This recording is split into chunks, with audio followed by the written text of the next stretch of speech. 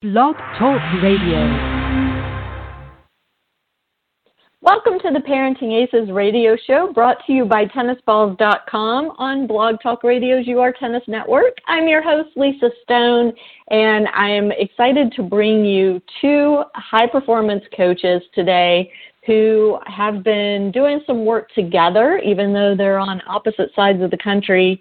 And the two of them are going to kind of take us through the whole range of junior tennis, from the 10 and unders up to college recruiting and the ins and outs of that process. And so I'm really excited to kind of jump right in. I don't want to waste too much time giving you background, but just to introduce the two guests, we have Bill Riddle, who is a coach in Tennessee. He is a high-performance coach. He travels all over the world, literally all over the world, giving workshops to other coaches, and he works with high-performance players. He works with adults, with league players. I mean, he really just kind of spans the whole range of tennis. And with him today is a guy that you have heard on this show many times before, Frank Giampaolo. And Frank, as y'all know, is the author of the Tennis Parent Bible, and he is also a high-performance coach who also travels all over the place. And so I'm just so excited to have the two of them together on the air today. Let me click them on so they are live on their mics. Guys, thanks for joining us, and I'm excited to jump right in. Hey, Lisa and Bill, how's it going? Everybody out there? Hey, how's it going? So Thanks, glad to have Lisa, you. for having us. Yeah. Oh, my pleasure, my pleasure. So I'm not going to waste anybody's time today. Let's get right into this. The first thing I want to talk about is, let's start with 10 and under tennis and what happens when players start to age out of the 10 and unders, which are typically, the 10 and unders are typically pretty casual. Kids are just kind of learning the ropes of tournament play, maybe learning how to keep score on their own, call lines, all those things. And then they transition into the 12s, and all of a sudden things get a little bit more serious out there. And I'd love to hear you guys talk about that transition process and kind of the disconnect that happens with a lot of players at that stage of the game. Hey, Bill, go for it, and I'll try to jump in. Well, it's very interesting, and there's been a lot of time and money and energy spent on 10 and under tennis the last few years, and but what we find is the biggest population of kids that come into the sport of tennis come in around 11 years old, 12 years old, and they find themselves either missing that red ball group or coming out of red ball. There's this big kind of wide open space there of programs and league play and tournament play where kids are using orange balls, they're using green balls, some are still using yellow balls. So it's kind of a bit of a struggle for players, parents, and coaches, and it's a bit of a challenge because we're trying to get everybody onto the same page as much as possible. But every kid is going to be a little bit different as far as their maturity and their body type and strengths and certain abilities. So, having one cookie cutter formula is unfortunately, I think, not possible across the board. And so, we're kind of met with just understanding that every kid is a little bit different, even within the same club or same facility. It's hard to just say this is one way of doing it. And you've got those kids that are looking to, focus on tennis or spend more time with their tennis. And you're trying to take those kids down a different track than the kids that are still a little more laid back with it and still kind of more rec and having fun. So, it's definitely a challenge across the board for coaches, players, and the parents. Let me jump in real quick and ask, this whole idea of specializing in one sport, there's been a lot written about that. There's been a lot of research done around it as it relates to injuries in children and burnout. So from y'all's perspective, at what point for a kid that aspires to play college tennis, and we're not even going to talk about professional tennis today because that's just such a whole different animal. Let's focus on the college tennis pathway. For those kids, at what point do you say they need to really focus solely on their tennis and leave the other sports for just kind of pick up play with their buddies on the weekends? Well, I'll give you my take here. This is Frank over on the West Coast. But in my opinion, anyway, I think by the age of 12, maybe 13, the junior athletes need to specialize into their individual sport. It's kind of based on that 10,000-hour rule.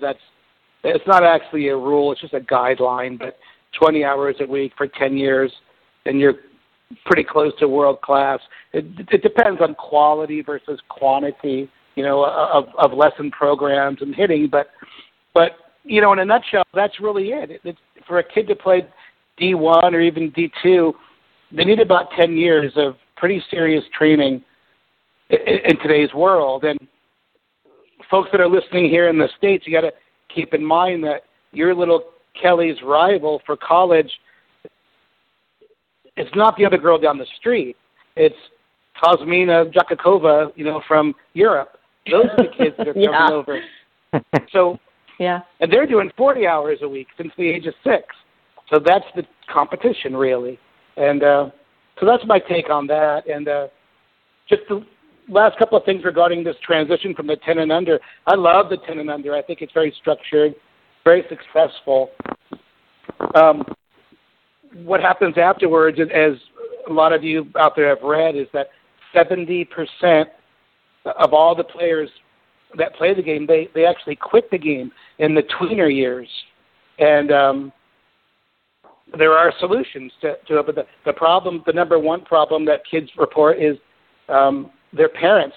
Their parents get a little crazy when now they're being judged and they're spending a lot more money on competition, and parents are left to their own devices at 11, 12, 13, 14. It's not as structured. But if the parents are uneducated, that's trouble. And the other side is with 10 and under, it's a beautiful thing, but the coaches mainly focus on the hardware. So if we look at an athlete, the same way you look at a computer, the athlete has hardware and software, just like the computer. And the hardware is strokes and athleticism. Software is mental and emotional. Now what happens is kids get into tournament play at age, 11, 12, 13. They've never even thought about working on mental or emotional, and now they start falling apart. It drives them batty because they think just because they have clean strokes on the practice court, they should win all the tournaments, but they don't. So anyway, that's my take on that.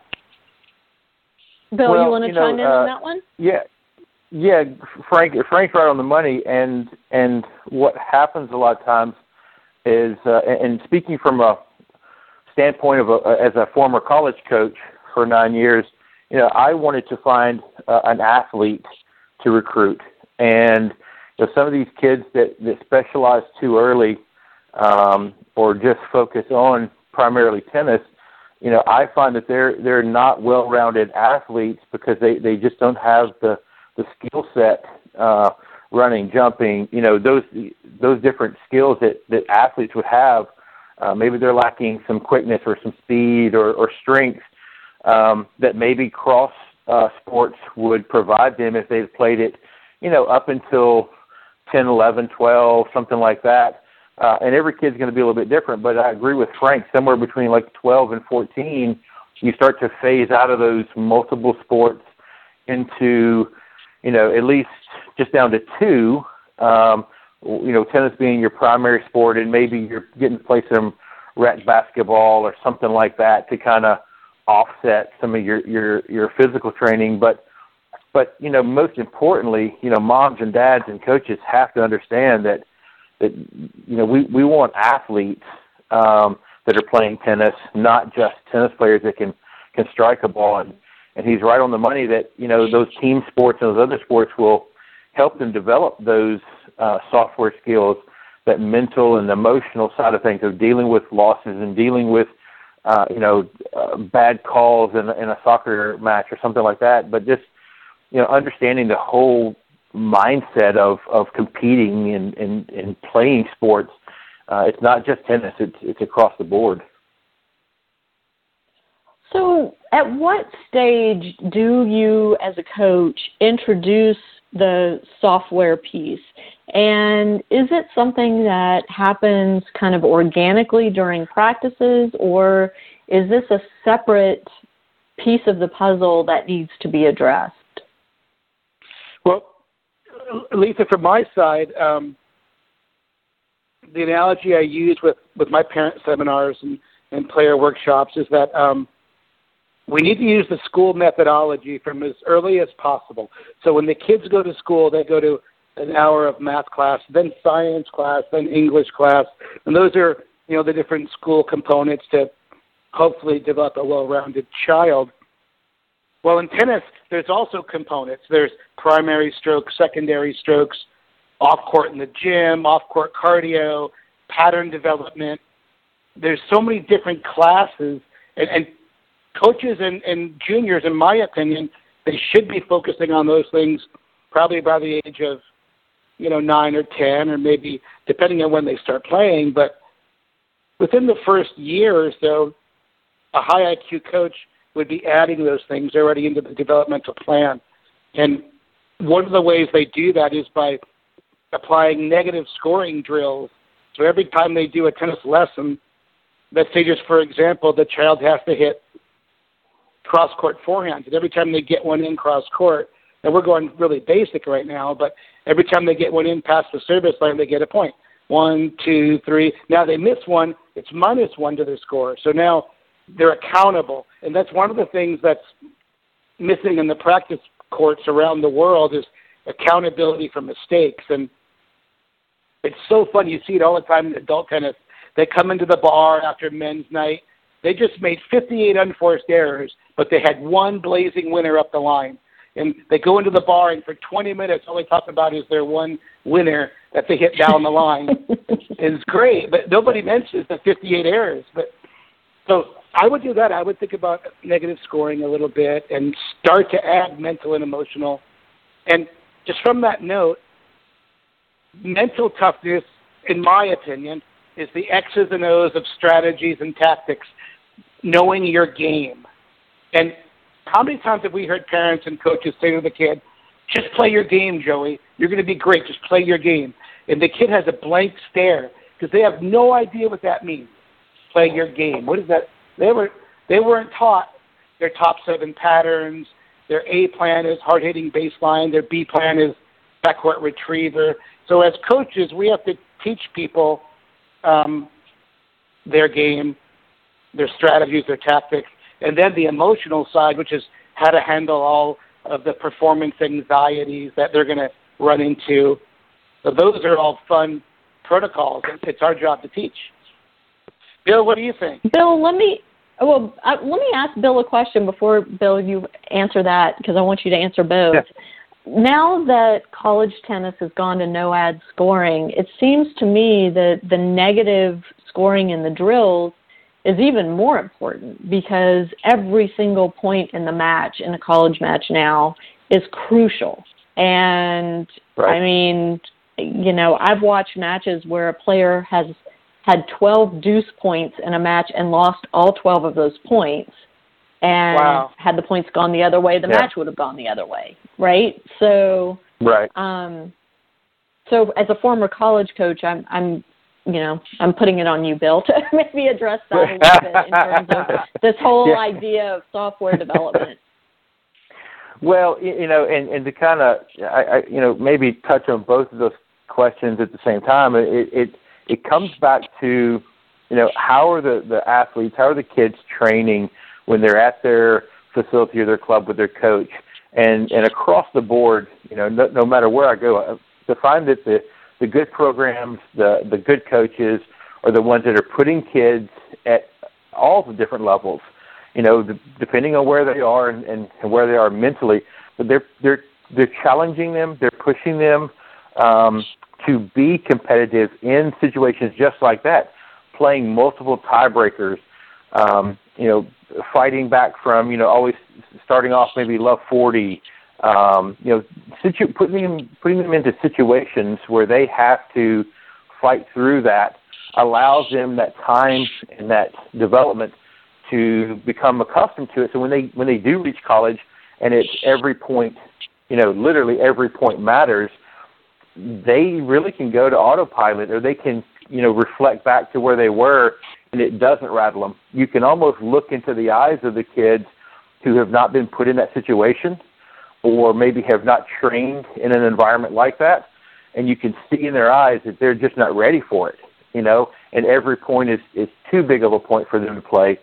So, finding ways to get those kids in situations, and I go back to, looking at kids when they're playing, say, a basketball game or a goal kick, when they step up to that line to shoot that free throw and the game's on the line, or, they're playing baseball at 10 or 11 and, bases loaded and 2 strikes. I mean, those are the type of situations, just like playing tiebreakers, that allow kids the opportunity to train mentally for big situations or pressure situations. I was fortunate to see it in my 2 kids, my son and daughter, when they played other sports early on at 8, 9, 10, 11 years old, and I've seen it in other kids as well. They have to be given that opportunity or put in that situation so they learn how to deal with that. For sure. And, I mean, it's so interesting to watch at the collegiate level now, because that's where my kid is, so that's the tennis I'm watching these days. These kids that were the grinder kids in juniors, who would get down, as you said, love 40 in a game and fight back and fight through the do-sad battle to win games. They don't get to do that in college anymore. And, right. It's a shame, but it's the reality of the situation. So, better that they enter college prepared to deal with that than be taken by surprise and, never having faced it. Not, please God, if anybody from USTA is listening, not that I'm advocating that junior tennis go to no ad scoring, because that is the last thing in the world I want to see happen. But I do think it's important for them to be held accountable in practice matches and drills, for those big points, as y'all said. Right. I think that brings us to the topic that if college, tennis has changed now to just tiebreakers and then doubles. They just play one set and then no ad scoring, and regular. Should that change the way we're training players? And my opinion is yes, absolutely. We have to abide by the stats of the game. And back in the 1980s, when I was the director of the Vic Braden Tennis College, the average singles point was 3.9 hits, and the average doubles point was 2.8 hits. And nowadays, it's pretty much the same. We know a buddy of ours, Craig Shaughnessy, does a lot of stats like that, where his latest stats is, like a lot of you guys know, but it's 70% of the points end by the 4th hit, 20% of the points go 5 to 9 hits, and only 10% of the points go over, the 10-hit mark. But maybe as coaches, we should all be training serve and returns way more. I was just working with a D1 college team last week. I won't mention the name of the school, but their hour session when I first got there to observe was 50 minutes of rallying back and forth, followed by 5 minutes of serving, and then they picked up the ball. And that was their session for the day. And so we talked about it, and now they're switching it. Now they're doing 45 minutes of serve and return, and then just 10 minutes of grooving and grinding. So I think that's important for coaches and parents. I like to use a a goofy phrase, but in winning tennis and high-performance tennis is in a game of catch or keep away. And, of course, all the people out there that know tennis, they know it's a game of keep away. Well, why are they out there playing catch all day? They do mini tennis to each other, cross-court to each other, down the line the other way to each other, and they're actually not practicing changing the incoming outgoing angle, incident reflective angles it's called, but they're not practicing in the manner they're expected to perform. So, now they get into the match and they volley right back to the opponent. They lob short right to the person, because the only time they practice lobs is when the other kid puts his finger up at the net and we lob short right to him.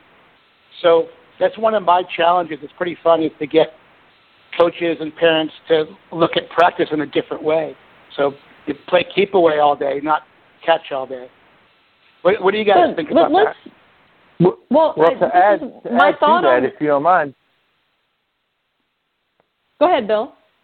To kind of add to that, and Frank's on the right track, is that, a lot of times we find these even some college programs, club programs, academy programs, where there's no variety in what they're doing on the practice court. They kind of come in, it's the same fed ball or the same live ball drill over and over and over, and it's just a lot of repetition, as opposed to some variety in the way the athletes are training, the different situations they're being put into, so they don't just get kind of complacent in the way they hit the ball or the way they play, and also in kind of the progressions of the drills that are being done, whether you're at a college level or a junior level.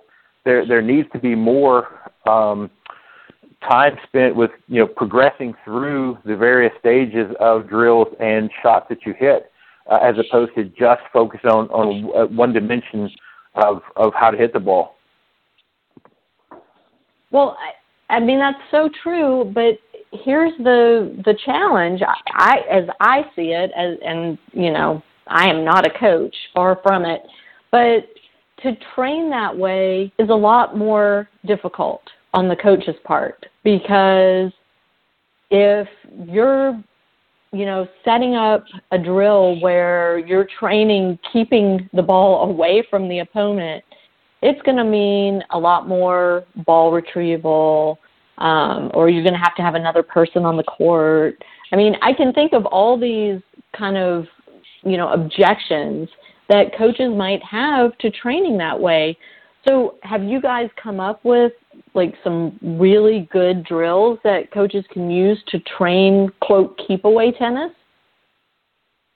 Well, for me, I spend pretty much all day, every day doing that. And the bottom line is the drill in the best interest of the athlete or in the best interest of the coach? And sometimes we all know that with academy coaches, they do what's comfortable, almost automatic pilot, and hitting the ball back to them in a certain corner is comfortable and easy. So from my side of the coin, it would be focusing not on strokes as much in this tweener years. You still always want to develop strokes for the rest of your life, because the game is always evolving, so you're always going to evolve your strokes. But I think it would be good to work on offense, neutral, defense. So, for example, if it was a dead ball feeding drill, the coach would stand at the due side alley and move the student over there for 6 to 8 balls, and that person has to hightail it and go track down 6 to 8 balls and hit them all to the other side of the court. So they're practicing changing the angle of the ball. And after a basket, the coach goes to the advantage side alley and feeds rapid fire, some super high and heavy, some low slice. It's always flexible skills, random. And now the athlete over there is getting used to, keep away skills. So now they get into the match, and all these uncomfortable things are a little bit more comfortable. So there are definitely drills for offense, for neutral, for defense. If it was, for example, passing shots and lobs, most coaches around the world go into the net and they have the person hit balls right to them. I would say have the coach come to the net and tell the student, Here's 4 balls. I'm going to move you all over the court back there, 4 balls in a row. Don't hit one ball to me. Keep it away from me like you're hitting a passing shot. And then even follow that up with 4 lobs. You got to hit 4 lobs way deep over my head, as high as the light, not right to me. And the kids actually get really good, really fast at not hitting it to the opponent. And I must say, since I started to change, 2002, when I started to really adapt all that, the kids that I've taught have won over 100 national titles because they're comfortable not just playing catch. So there's fun ways to go about it. And Bill, well, I know you do a lot of coach training. Right. Sorry, Bill, you train a lot of coaches. So I'm wondering, are you incorporating this stuff when you're doing your coaches trainings? Yeah, it's funny. I was listening to Frank's chat right there, and it reminded me of this past weekend when I was in Austin for the USPTA conference and talking with the coaches there. Basically, my message to them on Saturday was to get them out of their comfort zone of what they normally do. And when I asked the question, who has 4 or 5 drills that you like to do, they all raise their hand, and who kind of goes back to those 4 or 5 drills all the time, and they kind of all raise their hand again. A lot of times coaches just become very comfortable, maybe even a little complacent in what they're doing out there on the court, and from lesson to lesson or group to group, it's kind of the same thing, maybe a different joke, but pretty much the same drills. And so what we try to do is challenge those coaches to get outside of that comfort zone of the 4 or 5 drills that they always do, take those drills, progress them through, and turn those 4 or 5 into maybe 30 different drills that have variations of objectives. And when we can get those coaches thinking outside of the box a little bit of doing the same thing over and over, or just giving a variation of it that would actually make the player work on a little different aspect of the game, or a different fed ball, or a different speed or tempo, then now we're kind of changing the mindset. And they don't have to necessarily have 1,000 drills in a drill book, although they can if they would just be a little bit more creative in the way they go about it. And they don't even really have to be that creative anymore, because there's so much information on the internet that if you do a Google search, you're going to come up with thousands of hits of different drills that can work a variety of skills. So it's not even that difficult anymore for the coaches to incorporate more drills into their repertoire. I think, Lisa, the skill is, I know the high IQ coaches I know, is they're always on the lookout for anomalies. So when they're looking at a player, they're looking at what is there that shouldn't be there in this situation. It could be stroke mechanics, or between-point rituals, or mental or emotional, or whatever tactics. But what am I seeing that shouldn't be in this picture, or what should be in this picture that I'm not seeing correctly? And that's the sign of a good coach is now they can customize the lesson to the exact cause of the error. So to me, that's the important thing, and that's one of the things I really picked up when I was traveling with Vic Braden for about 20 years. Was when we would be at a pro tournament, I would be doing stats and he'd be doing TV commentary, and the person would be upset out there hitting the athlete. The athlete would miss a first serve. He would cover the mic, lean over, and say to me, "Double fault." And I'll be darned, like 95% of the time, they double faulted, because he's picking up on all the clues that the guy's not resetting or whatever. So that's the cool thing. Spotting the anomalies is the fun part of coaching, I think. Well, and I would think from a coach's perspective, they're more likely to retain clients when they make each lesson unique, each drill session unique. There's something new every time, as opposed to, for example, my ladies team, our lessons are pretty much the same old, week after week after week. We work on the same drills for an hour and a half, and, it's fun, and we're out there and we're hitting balls, but, we're not in search of a D1 college scholarship for ourselves anyway at that point. But so it doesn't really matter for us, but for these kids, it's huge. And, I would also guess that it really would help a coach to kind of quickly be able to see which kids are serious about their tennis in terms of really working hard to pursue that, again, college scholarship, using that as the carrot here, versus the kids who are out just to learn a skill and, become proficient enough to have fun with it. Because, the kids who are not going to gripe when the coach introduces a new drill, the kids are excited about the new drill because it means they're going to get better that day. I would think that would be a positive for a coach, but what do I know? Well, we ask our players, as coaches, we ask our players to give us, the 110% or to put forth the effort. And if you've ever heard me speak at a coaches conference, you'll hear me say this over and over. My expectation of the coaches is the exact same thing.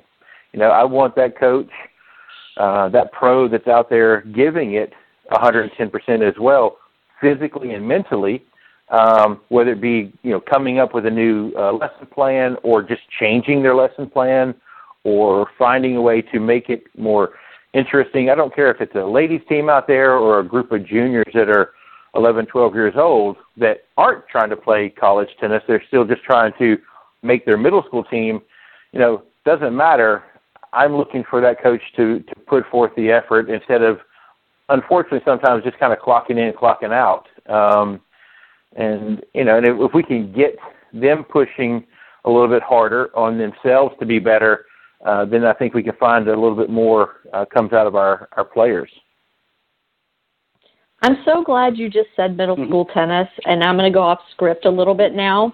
And I want to talk a little bit about playing school tennis, middle school, high school. I had a call the other day from a parent whose child had just made the middle school team, and the child was super excited about getting to play. And the parent was a bit concerned in terms of how this was going to impact the child's overall development, because this child was clearly, the best kid on the team, the only one that's playing tennis on a regular basis.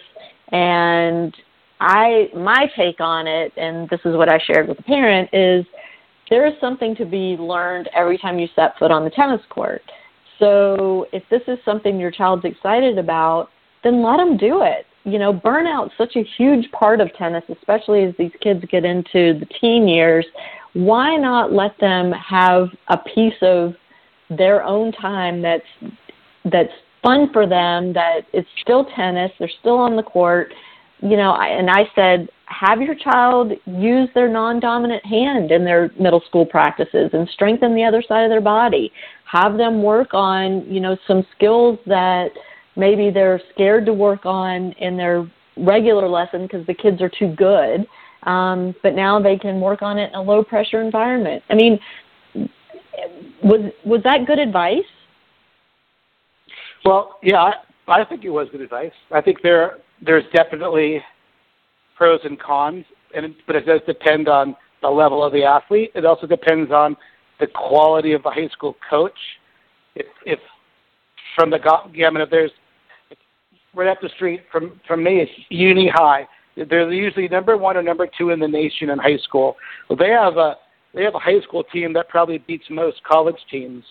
And so going to high school at Uni High is a very different animal than going right down the street to Laguna Beach High, where the biology teacher is the coach. He's only doing it because he makes an extra $900. So he's not really involved into it. But there's wonderful socialization skills, leadership skills, the glory of being the star of the high school team. That's huge. And it's the varsity jacket. I love all that stuff. But then if you ask the D1 coaches, I have a lot of D1 coaches that do my tennis parent workshops, and their point of view is that in tennis anyway, high school tennis is not something they look at. They look at national rankings, and they look at ITF international rankings to offer scholarships. So from a D1 coach's eyes, they're not that interested in high school tennis. They want. But is the it a rankings. negative? Yeah, that would be a little bit more of the negative. So that's where the parent. Well, no, I'm saying with the. Well, what I was asking is does the D1 coach look at playing high school tennis or middle school tennis as a negative?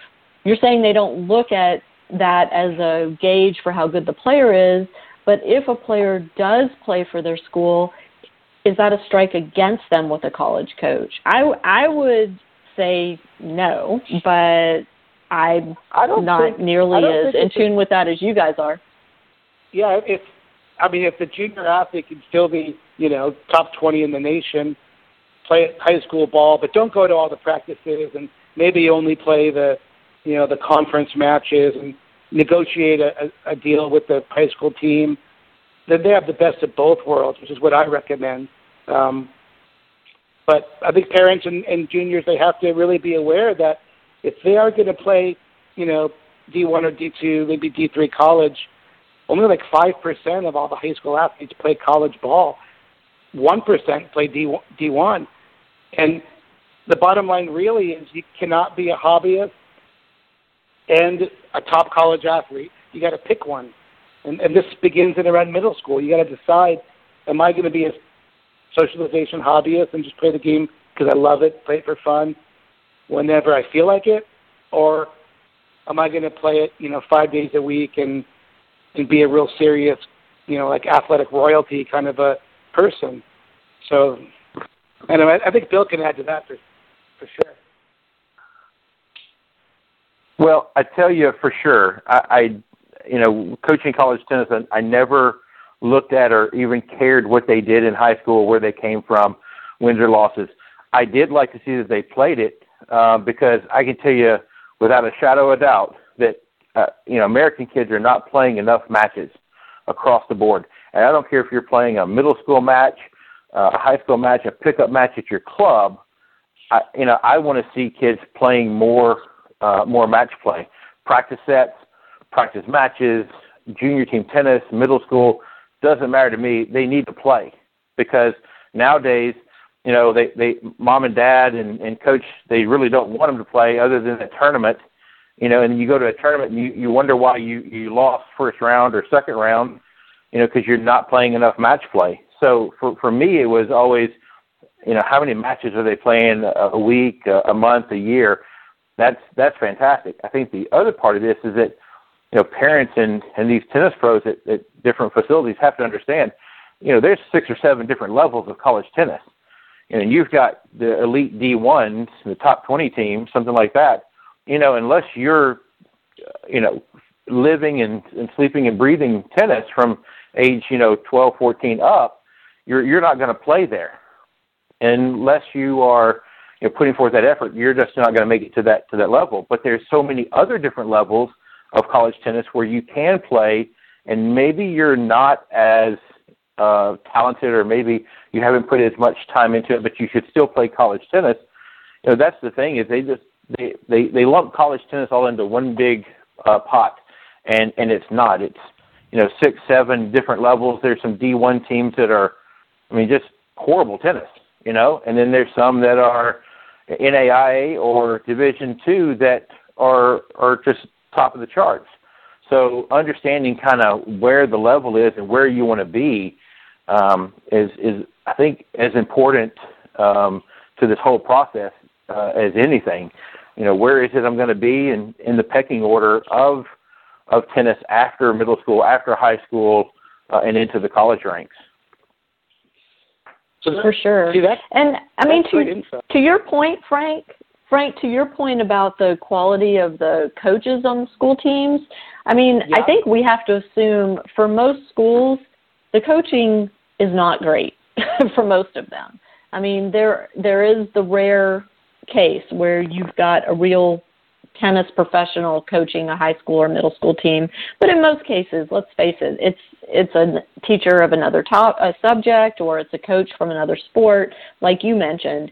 And I still maintain, though, even if it's not a great coach, it's worth having the experience, and for at least one of your years, if not all of them. I've seen too many kids, have great outcomes from playing for their school, whether it's building self-confidence or, Bill, like you mentioned, that just having the recognition at your school that, hey, that's a tennis player, and I feel like it's a positive all around. I really feel like in only very rare cases does it do harm to the athlete. Well, I think that's well said. It depends on the parents' ability to customize and organize their own unique situation. And Bill, I think Bill's right on the money with the idea of practice sets. And with practice sets in mind, I have a little question for any parents out there listening. Let's just say, for example, your child got into a national 64 draw event, and it's a 4 or 5 day event. You travel to it, and let's just kind of go through a typical week. That I think is very important for parents to understand. So let's say your child in the round of 64 wins in 2 sets. Later that day, they got to play the round of 32. They win in 3 sets. They play the round of 16 next. They win in 2 sets. They play the quarters. They win in 3 sets. Now it's been 3 or 4 days. Now they're playing in the semis. They won 3. Now the next day they're in the finals. They win 2 sets. In a typical 4 or 5 day span, your child just played about 15 grueling hard sets. And so the question is, when was the last time your child played 15 sets in a week? And right. Most parents are like, yeah, no, they maybe play 1 or 2. Well, like Bill said, this is the primary reason why your child might be losing second or third round, because they don't have the physical, mental, or emotional batteries to last 15 sets. And we're not even talking about adding doubles. We're just talking singles. So I think that's pretty powerful. Right. And it's not just the physical stamina. It's the emotional, as you mentioned, Frank. It's being able to gear up over and over and over again and stay in that competitive mindset. And that's an exhausting place to be mentally, right? To be in that competitive mindset is exhausting.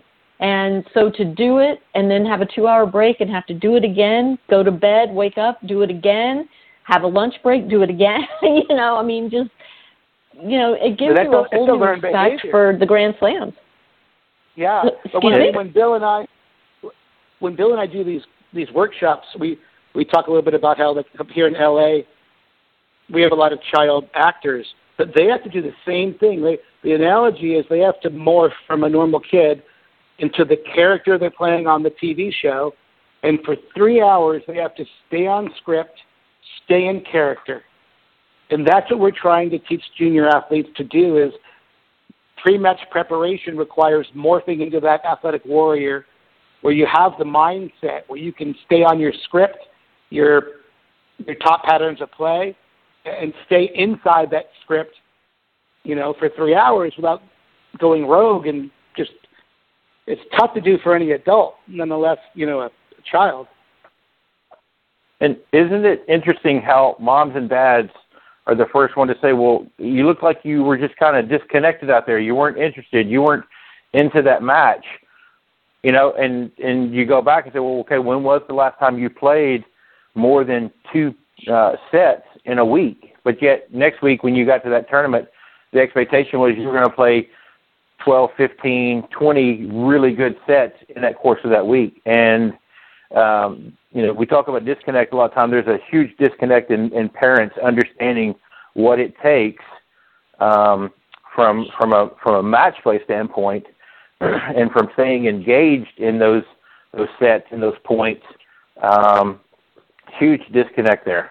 because they don't get to train that way, and they don't get to practice that way. Right on. How do we change that? What needs to happen for that to change? Because, from the parent side, what I hear is, well, my child's coach demands that they be at drills, and they don't have any more time. When are they supposed to play the practice sets? They're at drills every day. From the coach's perspective, what I hear is, if my kids are off playing practice sets, they're not paying me. I'm not making any money. Right.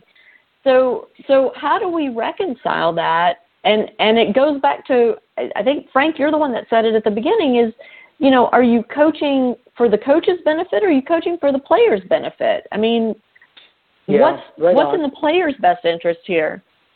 Well, the parent has to be the CEO of the project, and all the coaches, including myself, we're hired guns, and we're part of the entourage. We have to realize that, but the parents are actually in charge, and rightly so. It's their own child. So I think that's one of the keys, that a lot of coaches might have a different ego factor where they say things like, don't even get out of the car. I mean, I got to tell you, when I'm going back to Israel for a couple of weeks in May, but 2 years ago when I was there, we did this big tennis parent workshop with the board of directors for Tennis Israel and all the players. And I was so surprised. The first thing I learned was parents are not even allowed to get out of the car. They have to stop in front of the National Tennis Center, drop off their kids, drive away. You're not even allowed in. And I went back a year later, and all those coaches were fired. And I felt so bad. I'm like, oh, my God, I hope I didn't do this. Get the poor coaches fired. But now they're taking a whole new approach with the tennis there. So we'll see in a couple of months, what's going down. But Bill, can you add to that stuff? Well, yes. Unfortunately, everything is tied to the money with tennis pros and tennis coaches. And if they're not in clinic or they're not in their lesson, then the coach isn't getting paid. And I get that, and I'm not trying to take money out of their pocket.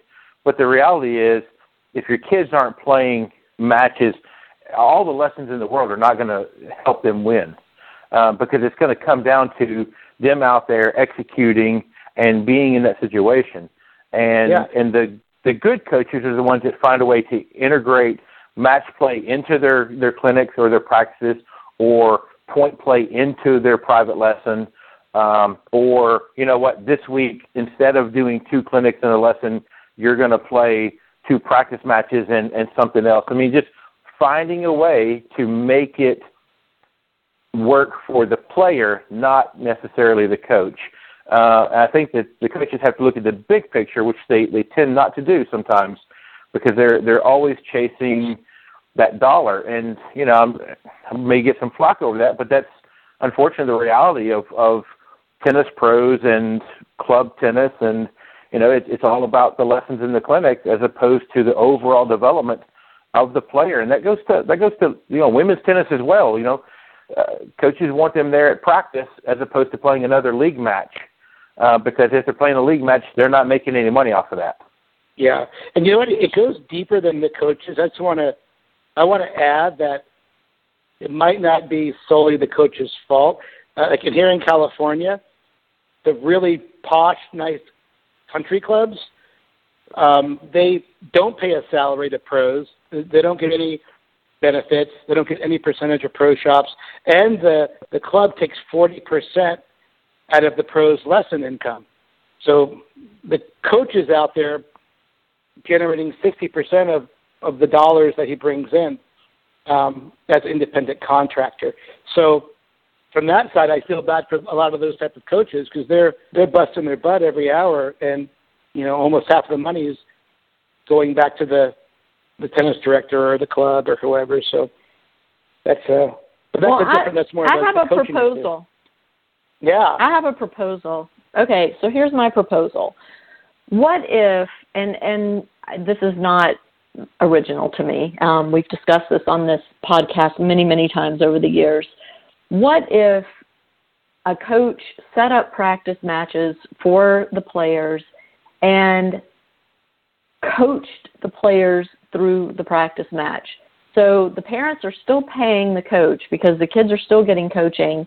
And if the coaches present it properly, I don't know a single parent who's going to balk at paying for their child to get coached through practice matches, because the majority of us, and by us I mean parents, we sit at our kids' tournament matches and we say, oh my God, why is he doing that? Doesn't he see that the kid's running around his backhand every time? Why isn't he forcing the child to hit a backhand?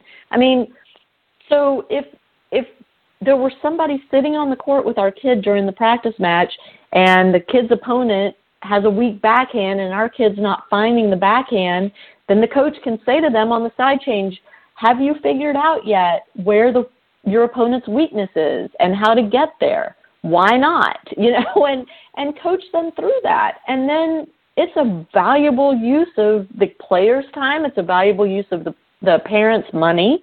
And the coach is really doing something positive to help these kids in competitive situations. What do y'all think of that idea? Well, I think, Lisa, you'll definitely find that the good programs, the good coaches are already doing that.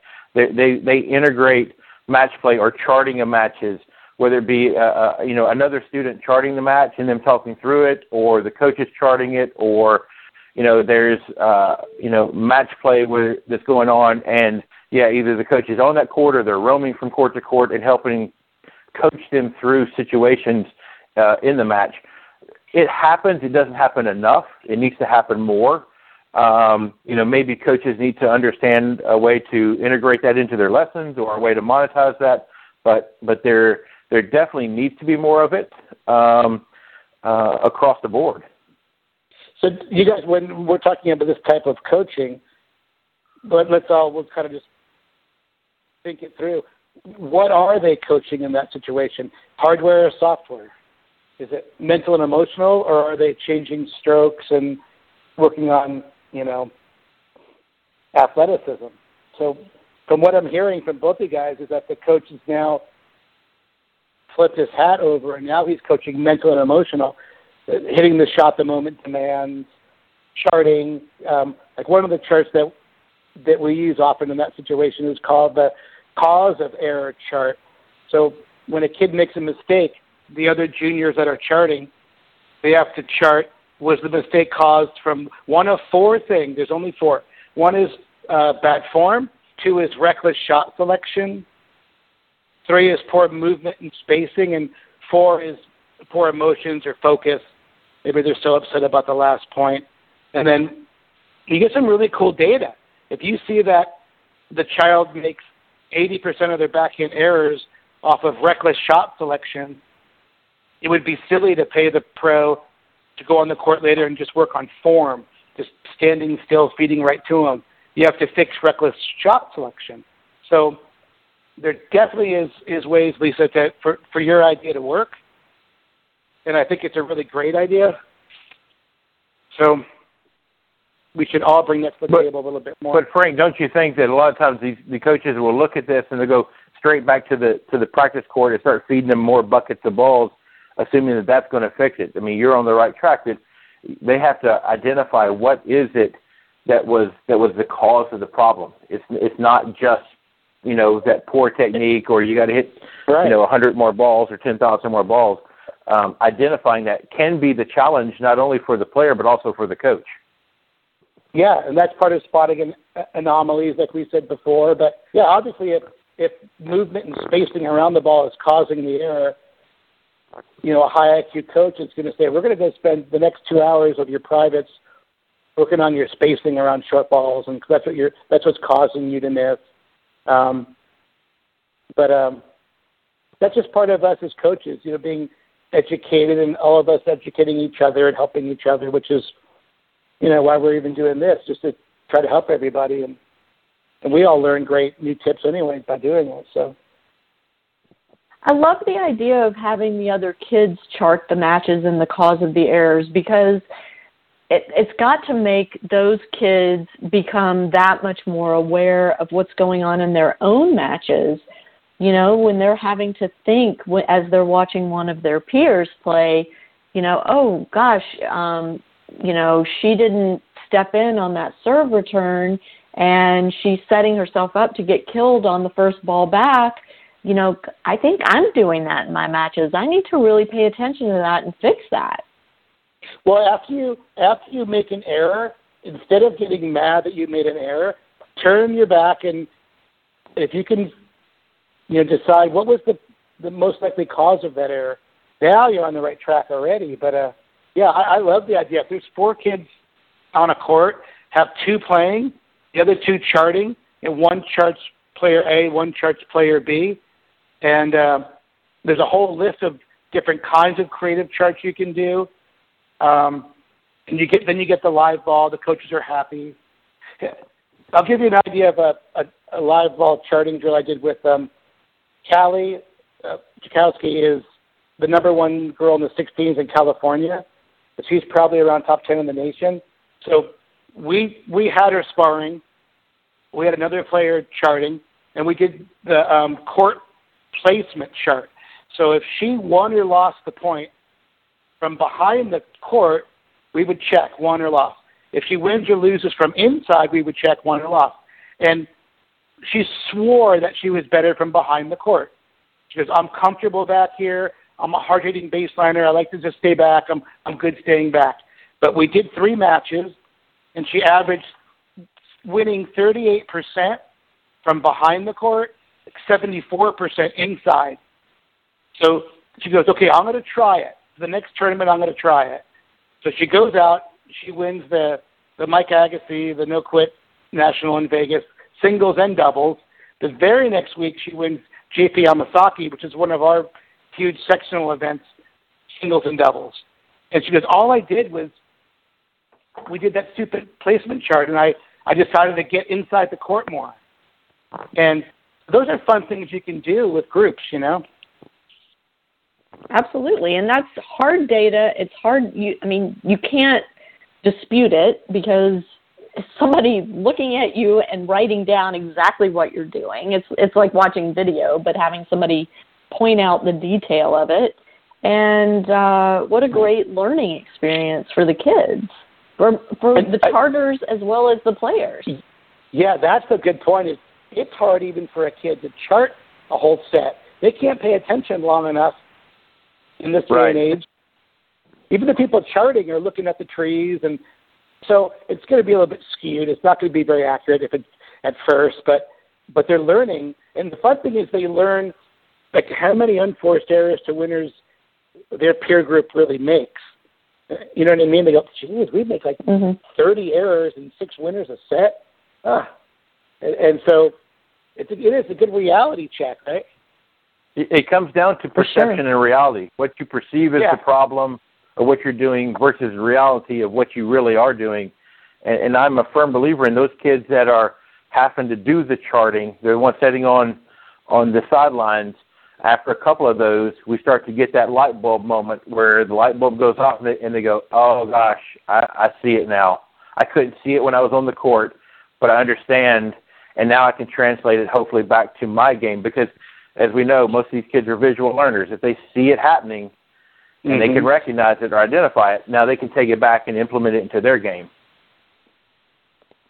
Right on. Absolutely.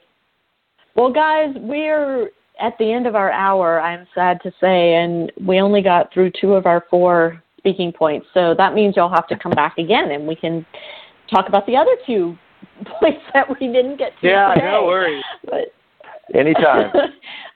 But thank y'all both so much for taking time out. I know with the time differences between East Coast and West Coast, it's sometimes tricky, but I really appreciate y'all finding a time that worked for both of you, and I'm looking forward to continuing our conversation. So thanks so much. Very good. Lisa. Thanks. Take care. Bye-bye. Bye. To my listeners, thank you so much for tuning in, and have a great rest of your week, and we'll see you next time on Parenting Aces.